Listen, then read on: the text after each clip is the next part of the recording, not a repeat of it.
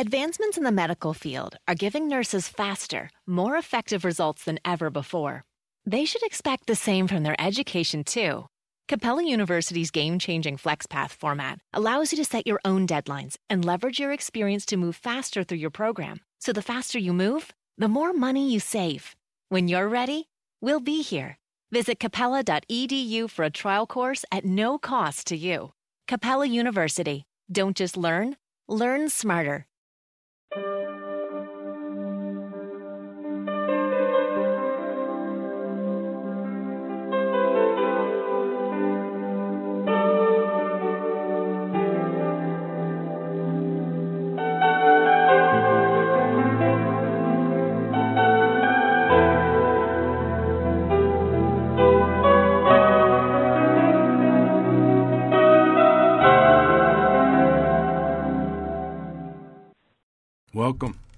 Welcome to the Porch here on Firefall Talk Radio.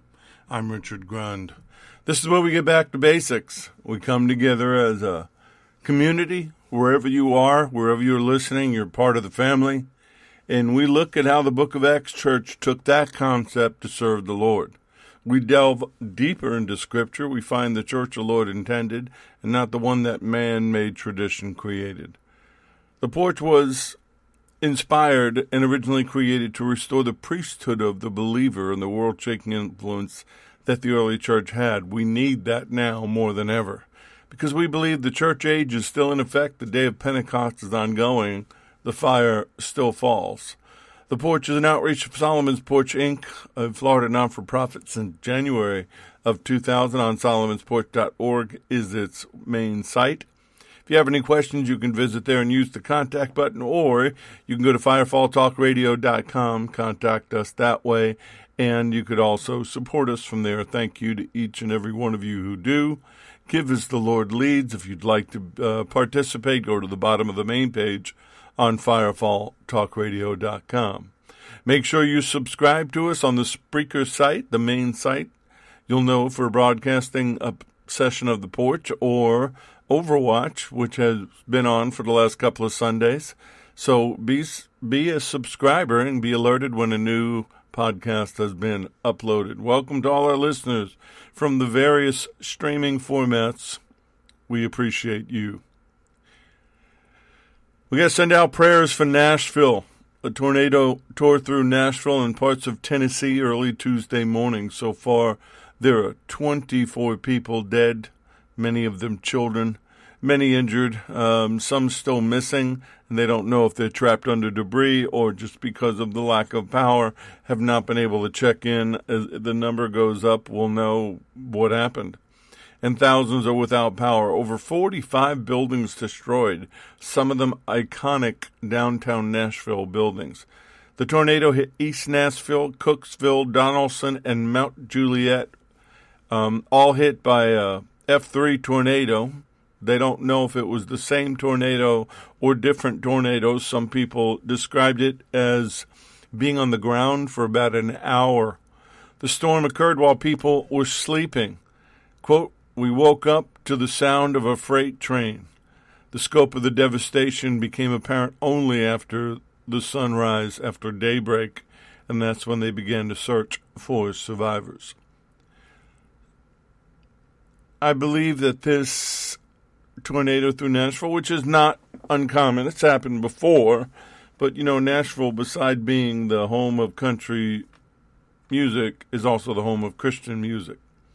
I believe there's a message in this tornado that cannot be overlooked.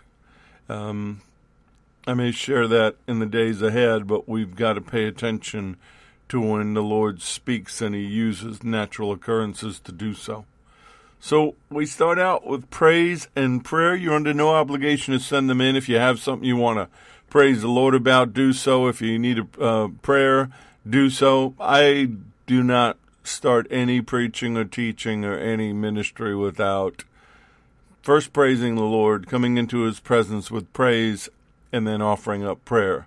That's just how we've done it on the Porch since we had the home church all the way back 1993. So I praise him for my home, my wife, my family, 2 sons, 2 daughter-in-laws, 1 grandson, couple of furry kids, and everything that he has given us. I praise him for his protection over us, for the ministry that he allows me to work for him, for the dreams and the visions and the revelation that he brings. I praise him for his healing virtues, which I count on, and I know you do too. I know they're still available. I believe in them, and I pray that we would receive them in accordance with his will. I praise him that I can praise him. Whether I'm working out at the gym or doing the workout I do out on the pool deck, I will sing along and make a joyful noise and praise him. I'll raise my hands and praise. I don't care. I'm going to praise him. I praise him for his favor and everything that he shares with me. Sometimes I'm overwhelmed by his consideration of me. I praise him for being a new creation. Without that, back in October of 1988, I'm not here. I don't have any of the things I just thanked him for. And being a new creation while living in these prophetic times is a blessing. It can also be a struggle, but it's definitely a blessing. I praise him for America. Do we have problems? Oh, boy, do we have problems. But the fact is, we're allowed to praise him. As of right now, nobody's going to stop us. Now, there may be certain places where they try to interfere with it, but the fact is we can praise him and worship him freely. So I'm going to do so. I'm going to pray over my food, whether by myself or with my wife or with my family or with a friend. I'm going to do that in public. I don't care what people think. I praise him for the signs that he's getting ready to return. I sincerely believe that everything points in that direction. Everything points to the sky. So let's get ready. To do that, we have to pray, and we pray for the Middle East. We pray for Israel and the peace of Jerusalem. They just had their election, and Benjamin Netanyahu was elected overwhelmingly. I just sincerely pray that he's able to form a coalition government. We can move on from the confusion and the nonsense that Israel has seen for the last year. But we're told to pray for the peace of Jerusalem. May they prosper who love you, Psalm 122, verse 6. Each and every day, and right now I pray for the fatherless, the widows, the innocents, the victims of injustice. If you would target them in prayer first thing every morning, the fatherless, the widows, the innocents, the victims of injustice, you'll feel it. You'll get the sense of him in it. I pray for and I pray against the slaughter of the innocents. I am astounded at man's inhumanity and the barbaric nature of this society. I pray for and I pray against the aspect of missing and exploited children. It seems like with digital media that has exploded, the ability to be debased and perverse and to do the things that they do. I'm disgusted by it. I pray for the victims of sex trafficking that they would be healed and delivered and be rescued. For our brothers and sisters around the world being slaughtered and persecuted for their faith. No matter how bad you think you have it, somebody's got it worse. I pray against religious persecution, anti-Semitism, and all the things going on around the world that indicate to me the spirit of the Antichrist is growing bolder as he gets ready for his personal unveiling. I pray for divine wholeness, health, and continued healing, that each and every one of us get back to our divine design. That should be your prayer, no matter what's going on in your body, no matter what's going on in your life, to approach the Father and remind him. Pray for your body to go back to its divine design. Your body and your cells are programmed. If you've listened, especially to the last C-Conference teaching, I laid that out for you. Start speaking it. Speak to things not as they are, but as they should be in accordance with his word. I pray for continued healing in my wife Deb's shoulder as he heals it and knits it back together. Miraculously, he could put in a whole new, brand new shoulder, wake up the next morning, and it's all the pain and all the things that constrict are gone. We have to pray and believe. I pray for all that are sick right now. There's a lot of sickness in the world, the coronavirus and whatever else is going on out there. Pestilence and illness and sickness is a tool of the enemy, and we must pray. We must use that Psalm 91 covering. We must activate the Word. That means we pray for protection. We understand we live in a fallen world. We understand that there's an enemy out there looking to destroy us, and we've been given weapons of warfare to deal with that. We've been given the ability of Scripture and the sword of the Spirit and the power of the Word. I pray for inspiration. We need to get inspired. We need to get that fire inside of us to rise up and go outward. The same Spirit that raised Yeshua from the dead is inside of you.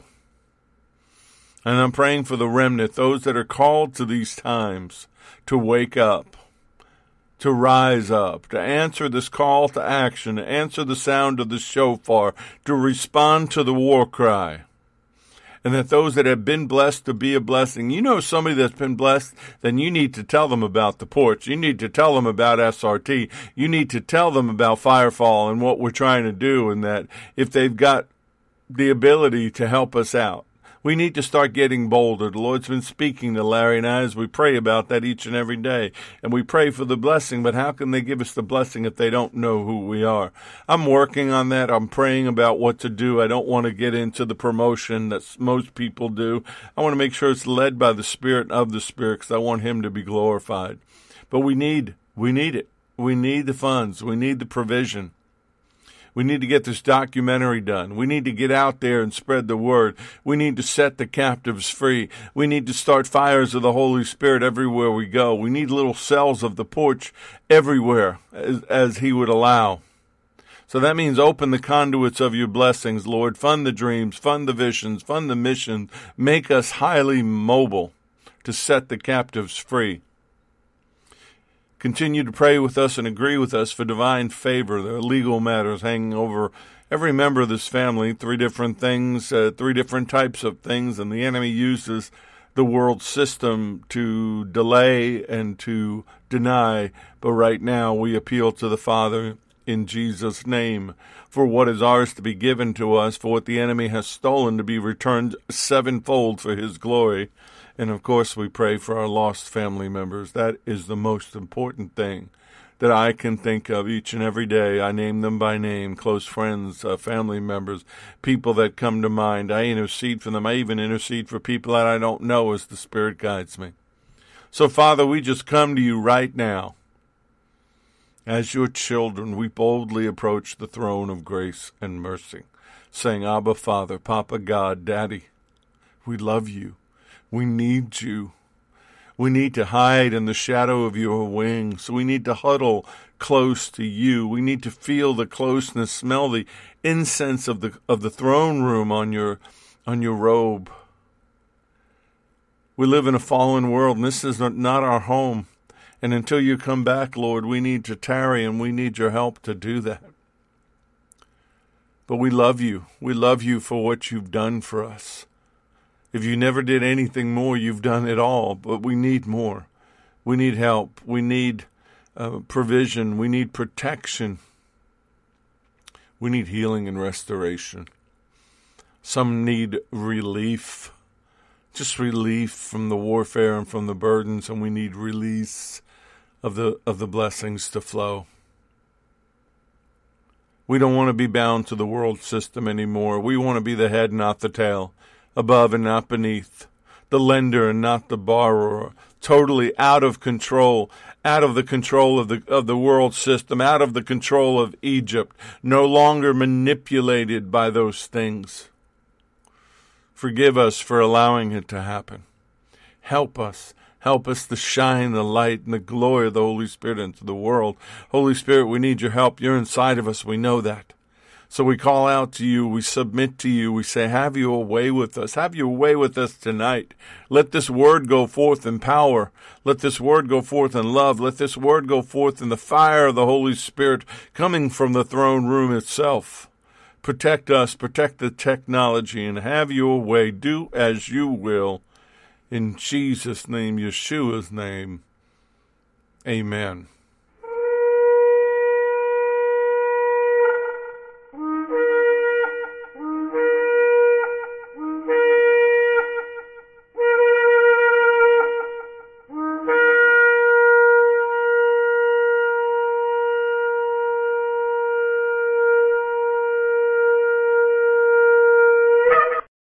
lessons are proprietary information except where noted the information comes from outside sources. Combination of that information, the matter presented is exclusive, cannot be repeated or used without permission.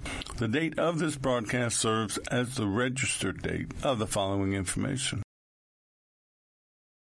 So we're still talking about the remnant. We're talking about what is required to be remnant ready. Well, to be remnant ready, you need to understand that this is personal. It's personal for you, and it's personal for him. His interaction with people was always personal and intimate. Yes, he spoke to the crowd when so many people came to him that required him to go up on the hilltop or somewhere that his voice would carry out to them and they could sit and listen. But it was still personal. He was talking to each and every one of them. The religion is cold. It's external. Relationship is warm and internal. So go with me to Mark 16, starting with verse 9. Now when he rose early on the first day, and of course he is Yeshua, he appeared first to Mary Magdalene, out of whom he had cast 7 demons. She went and told those who had been with him, as they mourned and wept. And when they heard that he was alive and had been seen by her, they did not believe. After that, he appeared in another form to 2 of them, and these, of course, are those on the road to Emmaus, as they walked and went into the country. And they went and told it to the rest, but they did not believe them either. Later, as he appeared to the 11, as he sat at the table, and rebuked their unbelief and hardness of heart, because they did not believe those who had seen him after he had risen. And he said to them, Go into all the world, preach the gospel to every creature. He who believes and is baptized will be saved. He who does not believe will be condemned. And these signs will follow those who believe. In my name they will cast out demons, they will speak with new tongues, they will take up serpents, and if they drink anything deadly, it will by no means hurt them. They will lay hands on the sick, and they will recover. So then, after the Lord had spoken to them, he was received up into heaven, sat down at the right hand of God, and we know at that moment it was the beginning of the process to send back the Ruach HaKodesh, the Holy Spirit, and they went out and preached everywhere, taking that great commission, the Lord working with them, and confirming the word through the accompanying signs. It's unbelief and hardness of heart that doesn't allow for a belief in the resurrected Messiah.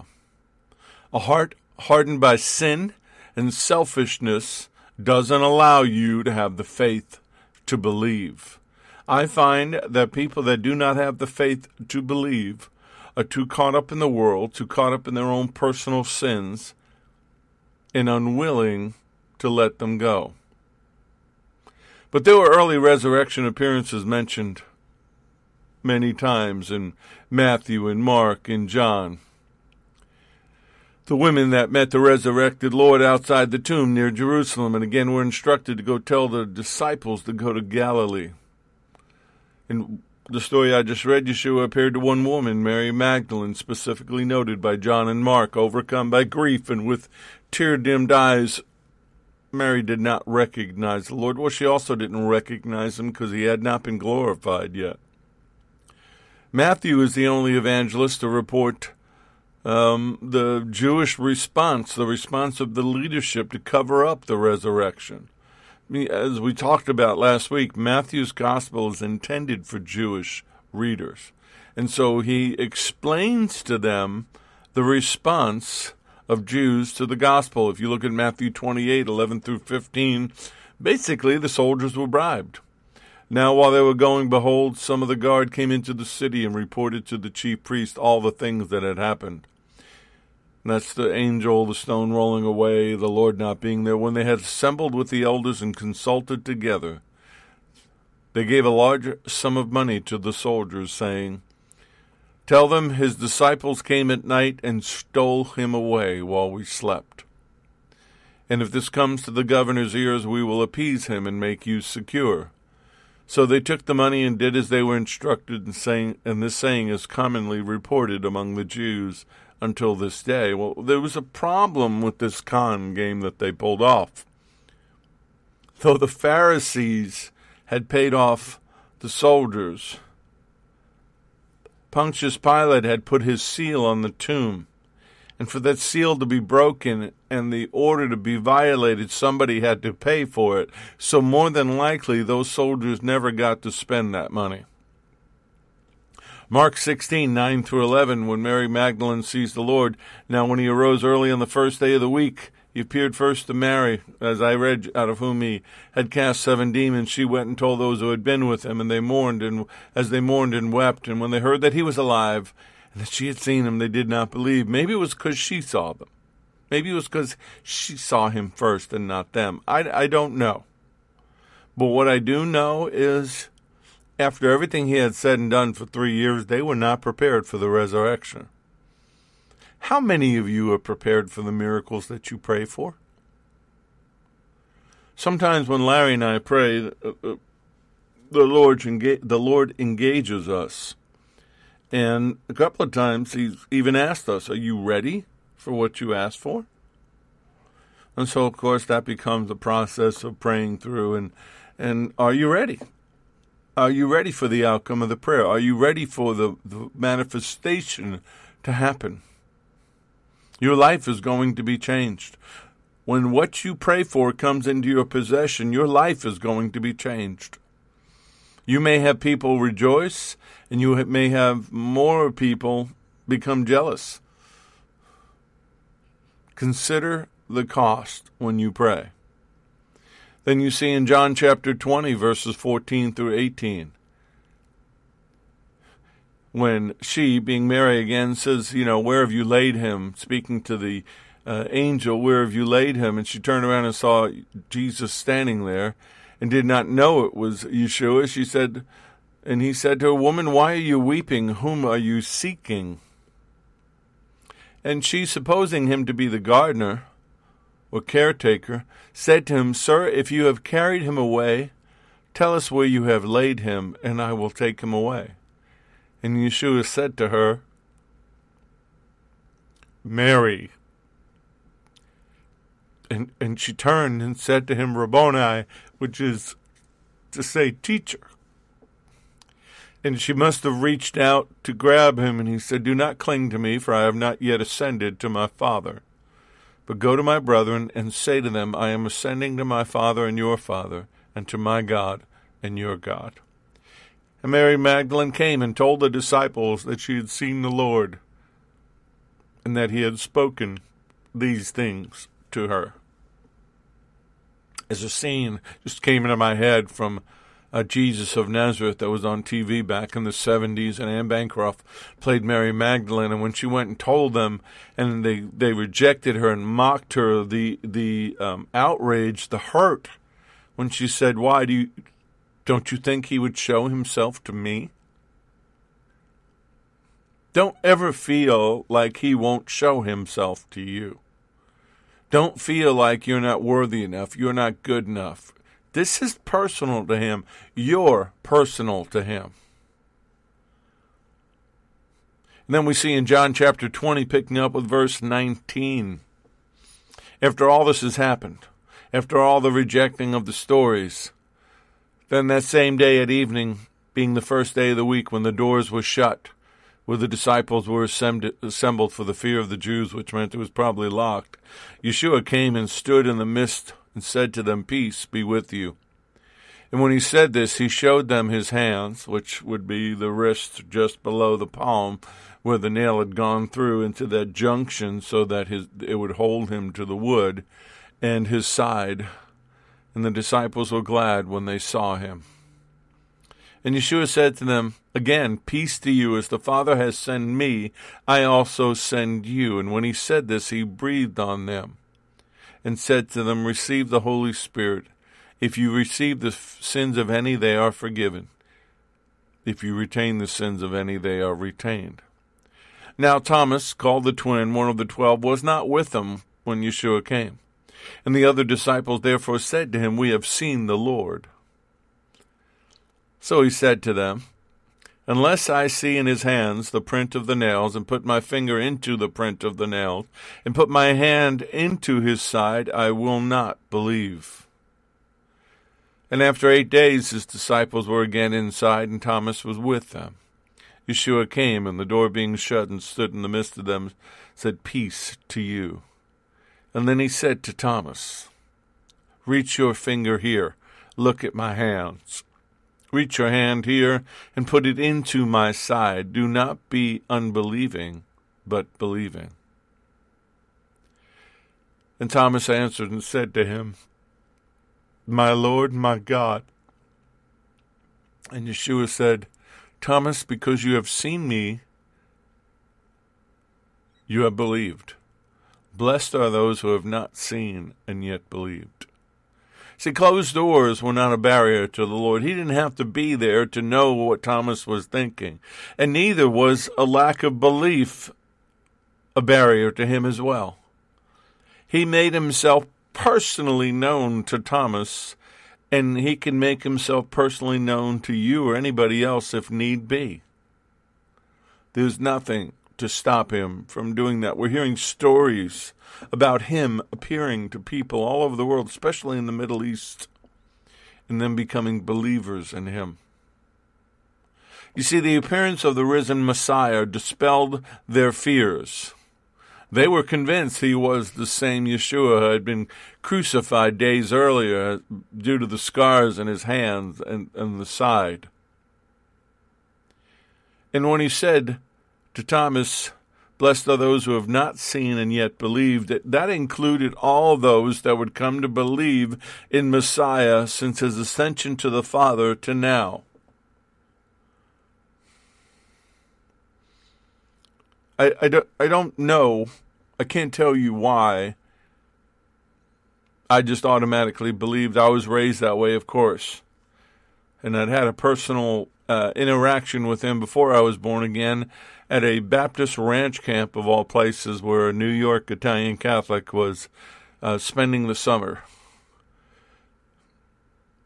I always believed that he was alive. I always believed that he was the Son of God. I was just not born again. I did not belong to him, though he pursued me and though he protected me and though he had a plan for me. It took me choosing, making a personal decision to fulfill the relationship.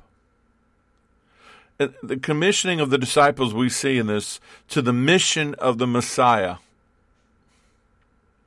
making them the ones that he sent out. That's what apostle means, sent forth ones. I love these people that wear their name tags, apostle this and apostle that, and they never go anywhere but to the cushy seat in the pew or the stage.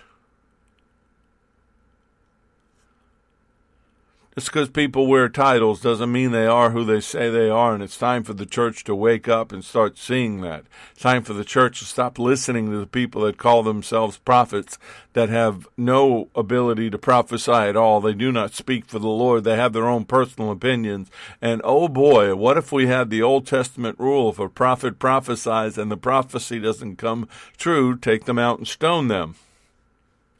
That would cut things down dramatically.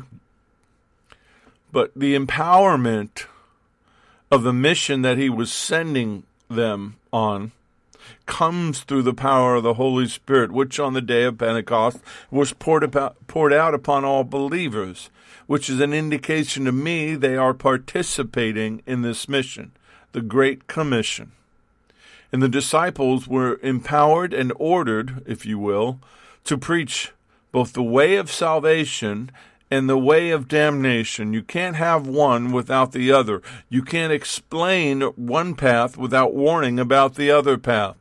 We need to explain how sinners can be forgiven and what the danger is of rejecting the gospel. If there is no price for your actions, if there is no price for making the wrong decision, then you've not made a quality decision. And whether or not somebody sins who has heard the gospel are forgiven depends upon whether they accept or reject the Messiah's invitation. 1 Peter 1, verses 6 through 9. In this you greatly rejoice, that now for a little while, if need be, you have been grieved by various trials, that the genuineness of your faith, being much more precious than gold that perishes, though it is tested by fire, may be found to praise, honor, and glory at the revelation of Yeshua HaMashiach, Jesus the Messiah, whom, having not seen, you love. Though now you do not see him, yet believing you rejoice with joy inexpressible and full of glory, receiving the end of your faith, the salvation of your souls. The prospect of salvation at the second coming of Messiah. We've been saved by faith, we've been saved and born again, but then snatched out of this world and protected forever. Should inspire great joy in the midst of all the suffering. Hey, let's face it, fallen world, not fun. This was not the vacation that was promoted in the commercial. That genuineness of your faith is the purity of gold that is brought forth by intense heat. So the reality and the purity of our faith is revealed as a result of the fiery trials we face. Oh, they're not easy. They're not fun. They're called fiery for a reason. But the fact is, you're transformed from glory to glory. That gold gets brighter, that gets purer, and you get purer. Ultimately, the testing of our faith not only demonstrates the final salvation we hope for, the blessed hope, but it also develops our capacity to bring glory to the Lord when he comes into his kingdom and we reign with him. Romans 8:17, if children, then heirs, heirs of God and joint heirs with Messiah, if indeed we suffer with him, that we may also be glorified together. 2 Timothy 2:12, if we endure, we shall also reign with him. If we deny him, he will also deny us. See, it's always been personal. He takes it personally when he's been rejected. He's made it personal for us, even in the oversight of the kingdom. We were never meant to go it alone or without his influence. I mentioned the scripture last week, and I may go deeper into it in the weeks ahead. Not sure, just kind of flashed through my spirit today. John 15:5, I am the vine, you are the branches. He who abides in me and I in him bears much fruit. For without me you can do nothing. The Amplified is, I am the vine, you are the branches, whoever lives in me. And that word abide means takes permanent residence, means you're living there, you're not moving. And I in him bears much abundant fruit. However, apart from me, cut off from the vital union with me, you can do nothing. If you go to the store and you buy grapes, and on that cluster there are a lot of grapes, and you eat the grapes, no, the grapes grow back on that cluster, do they? Why? Because it's been separated from the vine from which the fruit came. See, he's the true vine. He's the original vine. Any other vine are copies. As believers in Messiah, we don't live on substitutes. And the problem I see in the church, or what we call the church, I'm doing the finger thing, the church, is that many people are attached to the wrong vines. They're attached to man-made vines. They're attached to fake vines. They're not attached to the vine, and that's why they have no fruit. In fact, the fake vines produce those fake plastic waxy grapes that I used to see when growing up. I don't know if they do that anymore, but I used to go into people's homes and they'd be in bowls or in displays everywhere, and they would just, fake plastic, waxy, phony things. Well, there's a lot of people out there that are like that. And the symbolism of the vine and the branches is to the samest thing of the head of the body. We are in a living relationship with Messiah when we belong to him. It's personal between you and him. Without him, we can't believe. Without him, we can't have faith. And the Holy Spirit is the agent of that faith. He is the sap in the vine that flows through to us so that we can bear fruit. And the more sap in the vine, the sweeter and bigger the fruit is. And he empowers our belief. The fruit that heavenly wine presser looks for in his people is to be like his son, to be like Messiah. Galatians 5:22 through 23, for the fruit of the Holy Spirit, the work in which his presence within us accomplishes, is love, joy, which is gladness, peace, patience, and even temper and forbearance, difficult one, kindness, goodness, which is benevolence, faithfulness, means you're full of faith, gentleness, meekness, humility, self-control, which is self-restraint. Against such things there is no law that can bring a charge.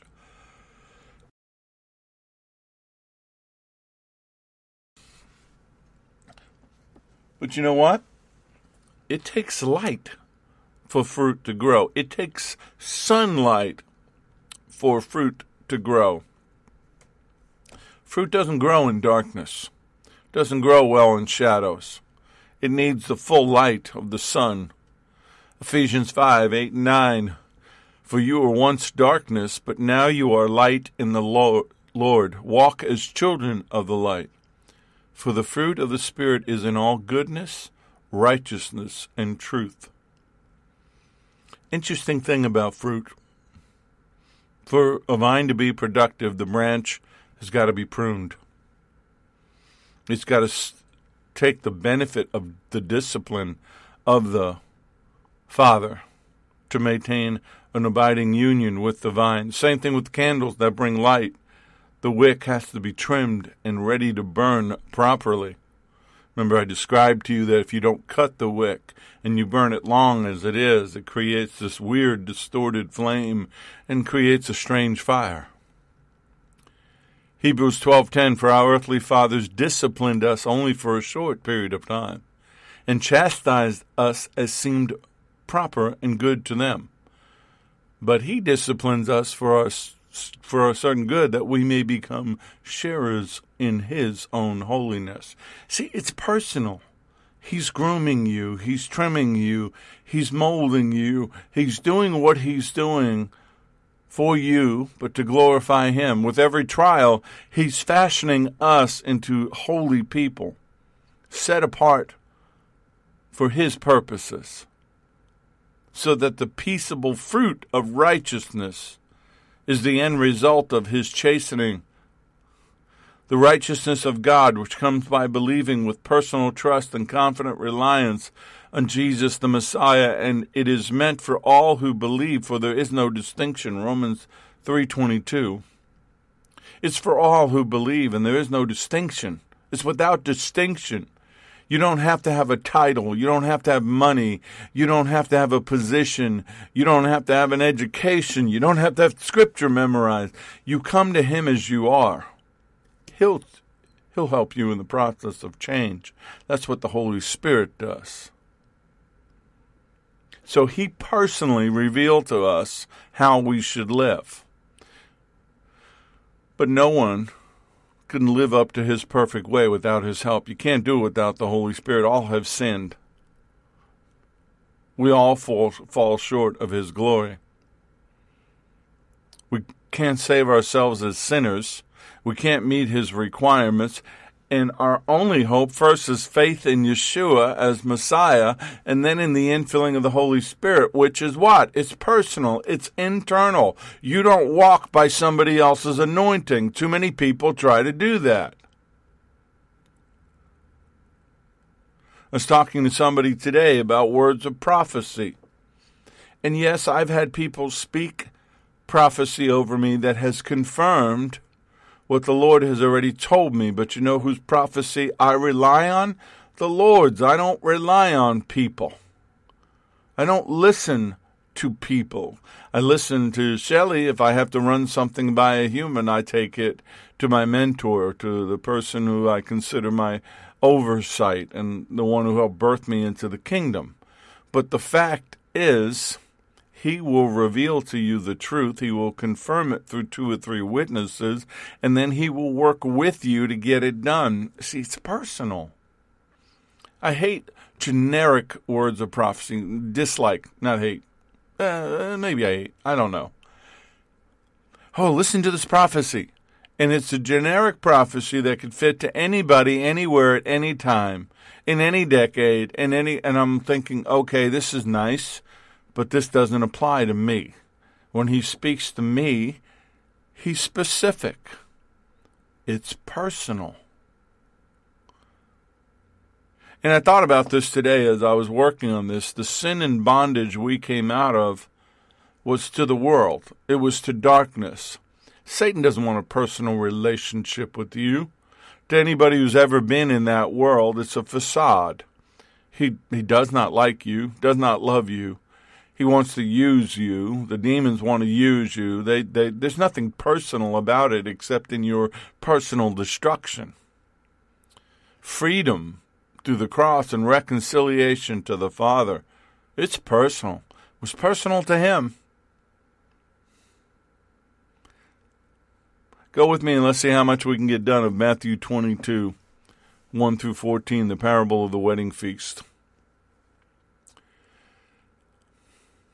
And Yeshua answered, spoke to them by parable, saying, the kingdom of heaven is like a certain king, who arranged a marriage for his son, and sent out his servants to call all those who were invited to the wedding. And they were not willing to come. Again, he sent out other servants, saying, tell those who are invited, see, I have prepared my dinner, my oxen and fatted cattle are killed, and all things are ready, come to the wedding. But they made light of it and went their ways, one to his own farm, another to his business. And the rest seized his servants, treated them spitefully, and killed them. And when the king heard about it, he was furious, and he sent out his armies and destroyed those murderers and burnt up their city.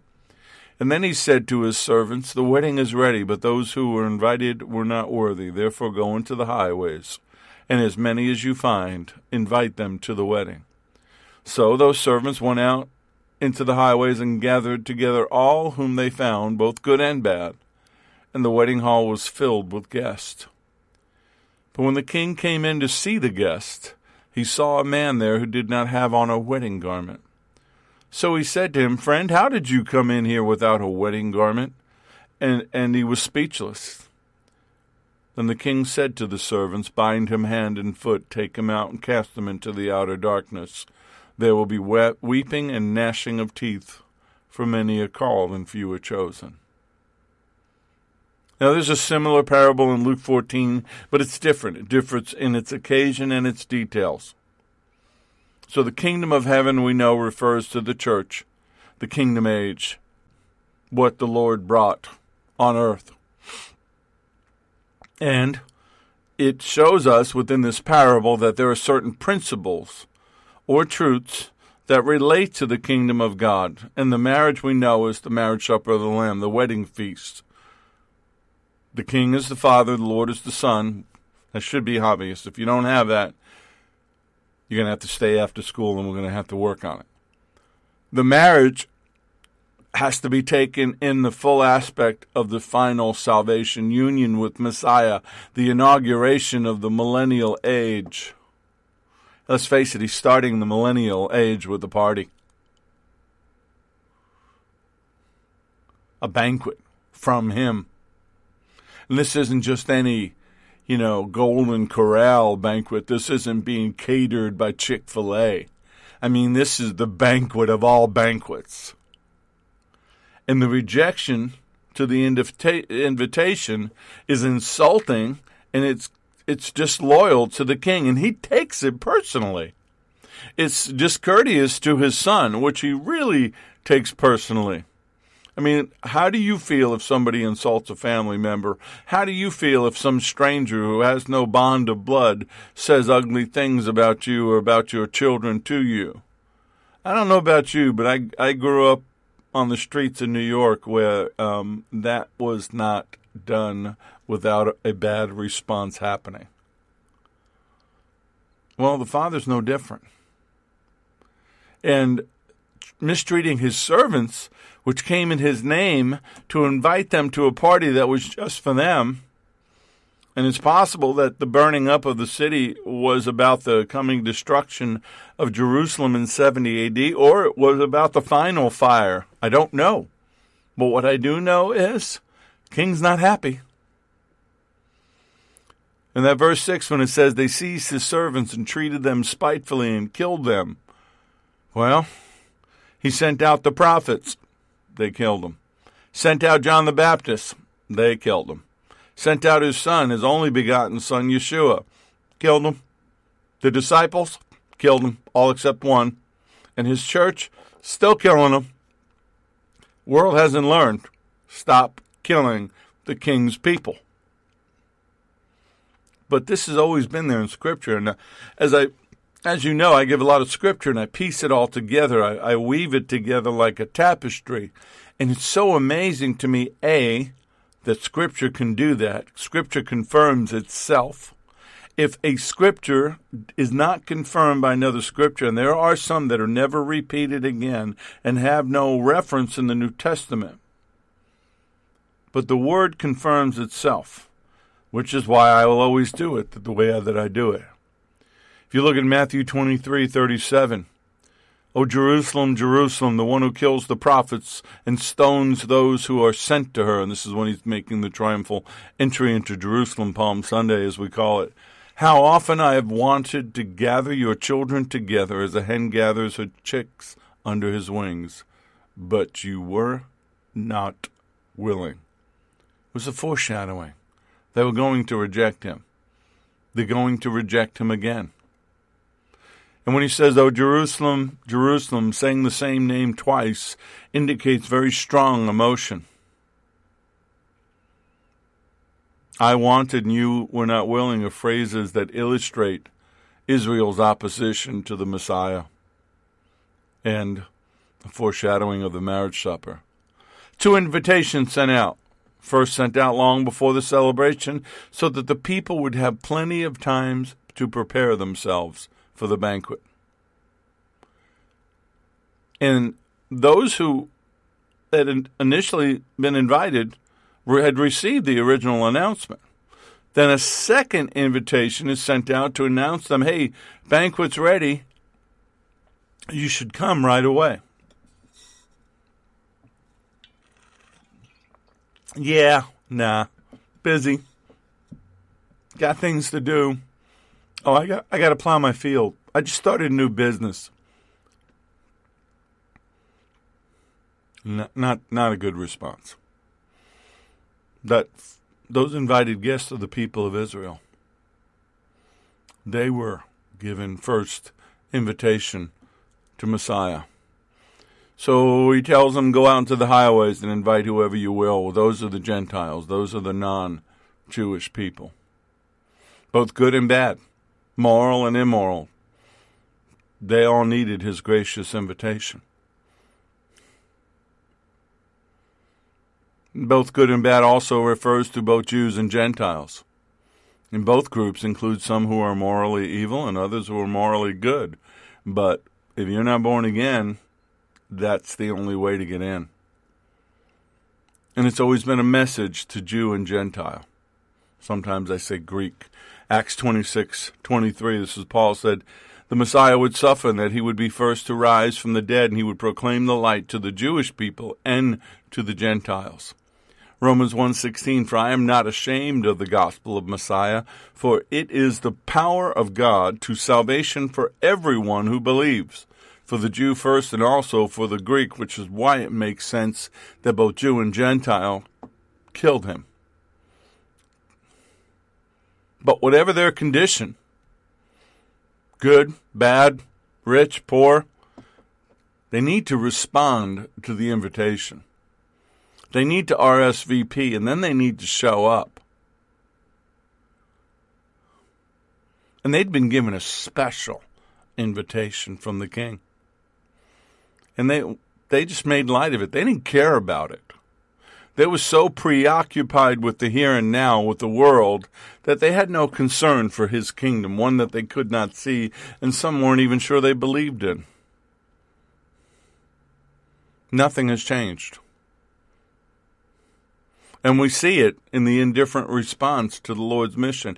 He fulfilled the signs of the Messiah. The miracles he did were the signs of the Messiah.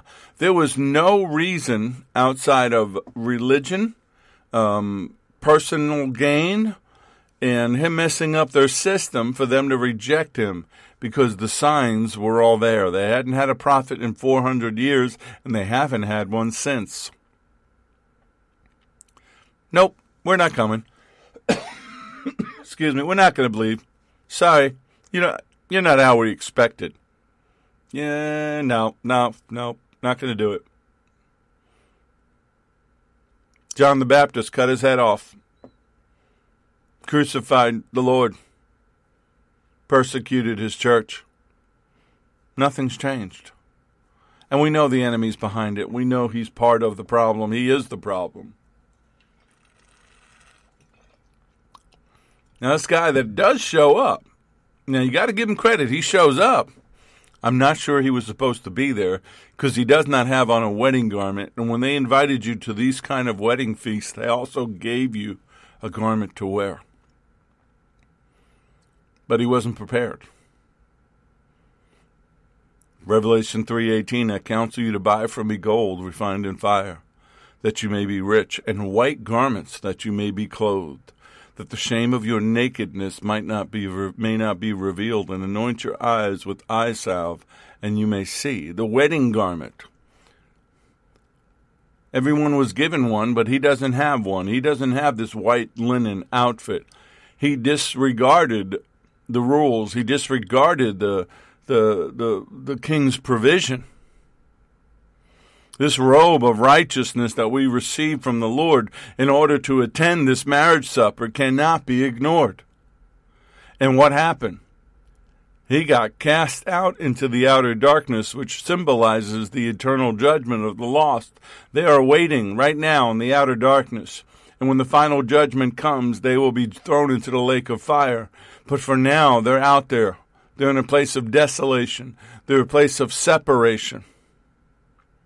The fine linen worn by the bride of the Lamb, the righteous deeds of the saints.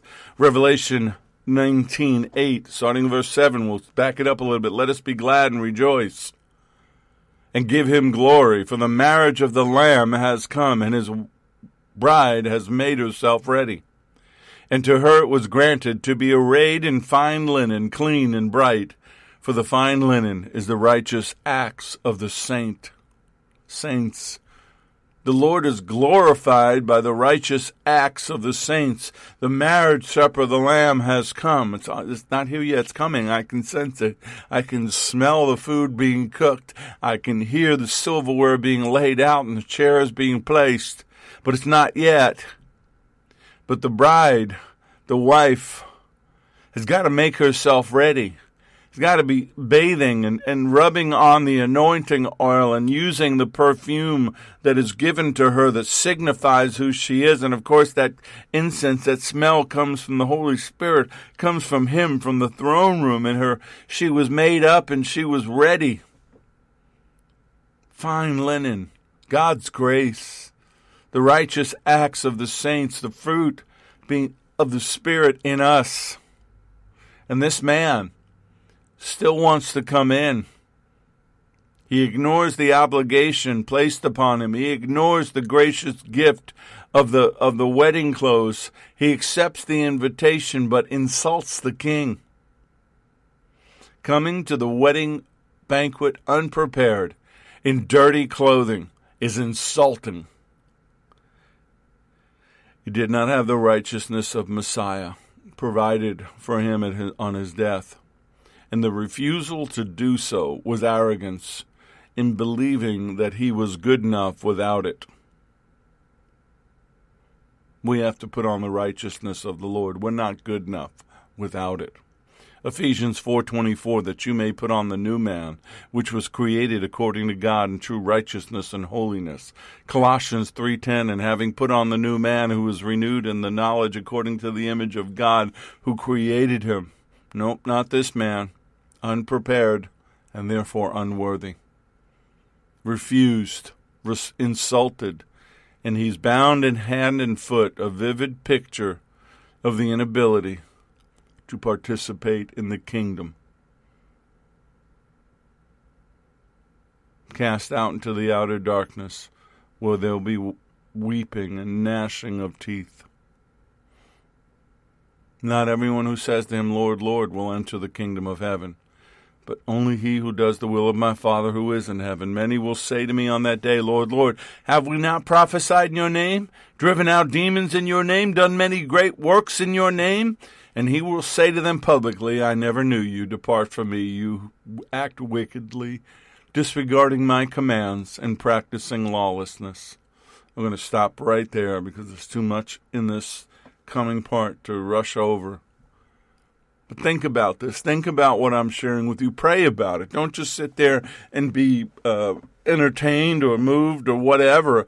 Take this in. Do something with this. Feed on this word and change your life. Change the life of others. Father, right now, in the name of Yeshua, your Son, let your Holy Spirit burst forth from within the people that have it. If they don't, give it to them right now. Bestow it upon them. Let them have the fruit and the gifts of the Spirit. Let them be functional in your kingdom. Change them, heal them, deliver them, prepare them, make them useful. Take them out of religion and bring them into relationship. Wash them clean of the stain of this world. Wash them clean of the stain of traditions and traditions of men and all the things that have been used by the enemy to stall the remnant. Pray for the remnant to wake up. I pray for your remnant people to wake up. I pray for them to respond and be about their Father's business. And Lord, right now, anywhere the enemy has been or is, or in the listeners or anybody they know, Father, right now in the name of Jesus, we bring the victory of the cross against them. We bring the power of the resurrected Messiah against them. We bring the fire of the upper room against them. And in your name, for your glory and for your kingdom, we cast them out into the dry inhabited places to await your judgment. But they shall not come back, because the place won't be empty. It's going to be filled with your word, filled with your spirit. They're going to be changed. They're going to be different. They're going to be new. We thank you for the provision that's coming. We thank you for the prayers that are being answered. We thank you for how much you love us, and we thank you that you've made this personal between us and you. We walk with you, Lord. We cling to your side and to the shadow of your wings. We huddle close. We lay our head into the crook of your arm, onto the shoulder, onto your chest like John did. We want that relationship with you. We love you with all of our heart, with all of our soul, with all of our strength, with everything that is within us. And we know you feel the same. So, Lord, we thank you, we praise you, we worship you in Yeshua's name. Amen. Please, if you need to listen to it again, listen to it. Share it. Share this word with others. Let's bring more people to the marriage supper. Let's get some more invitations going. He's got as many as you need. He's not going to run out. May the Lord bless you and keep you. May the Lord make his face to shine upon you and be gracious unto you. May the Lord lift up his countenance upon you and give you peace, give you shalom. I'm Richard Grund. This has been The Porch on Firefall Talk Radio.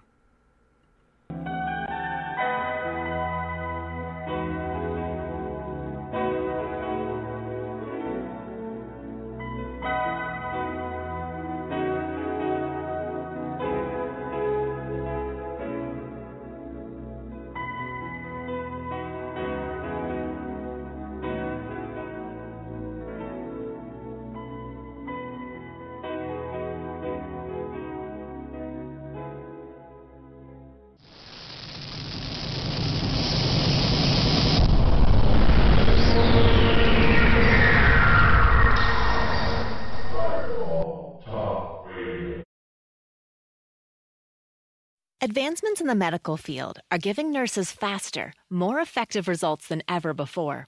They should expect the same from their education, too.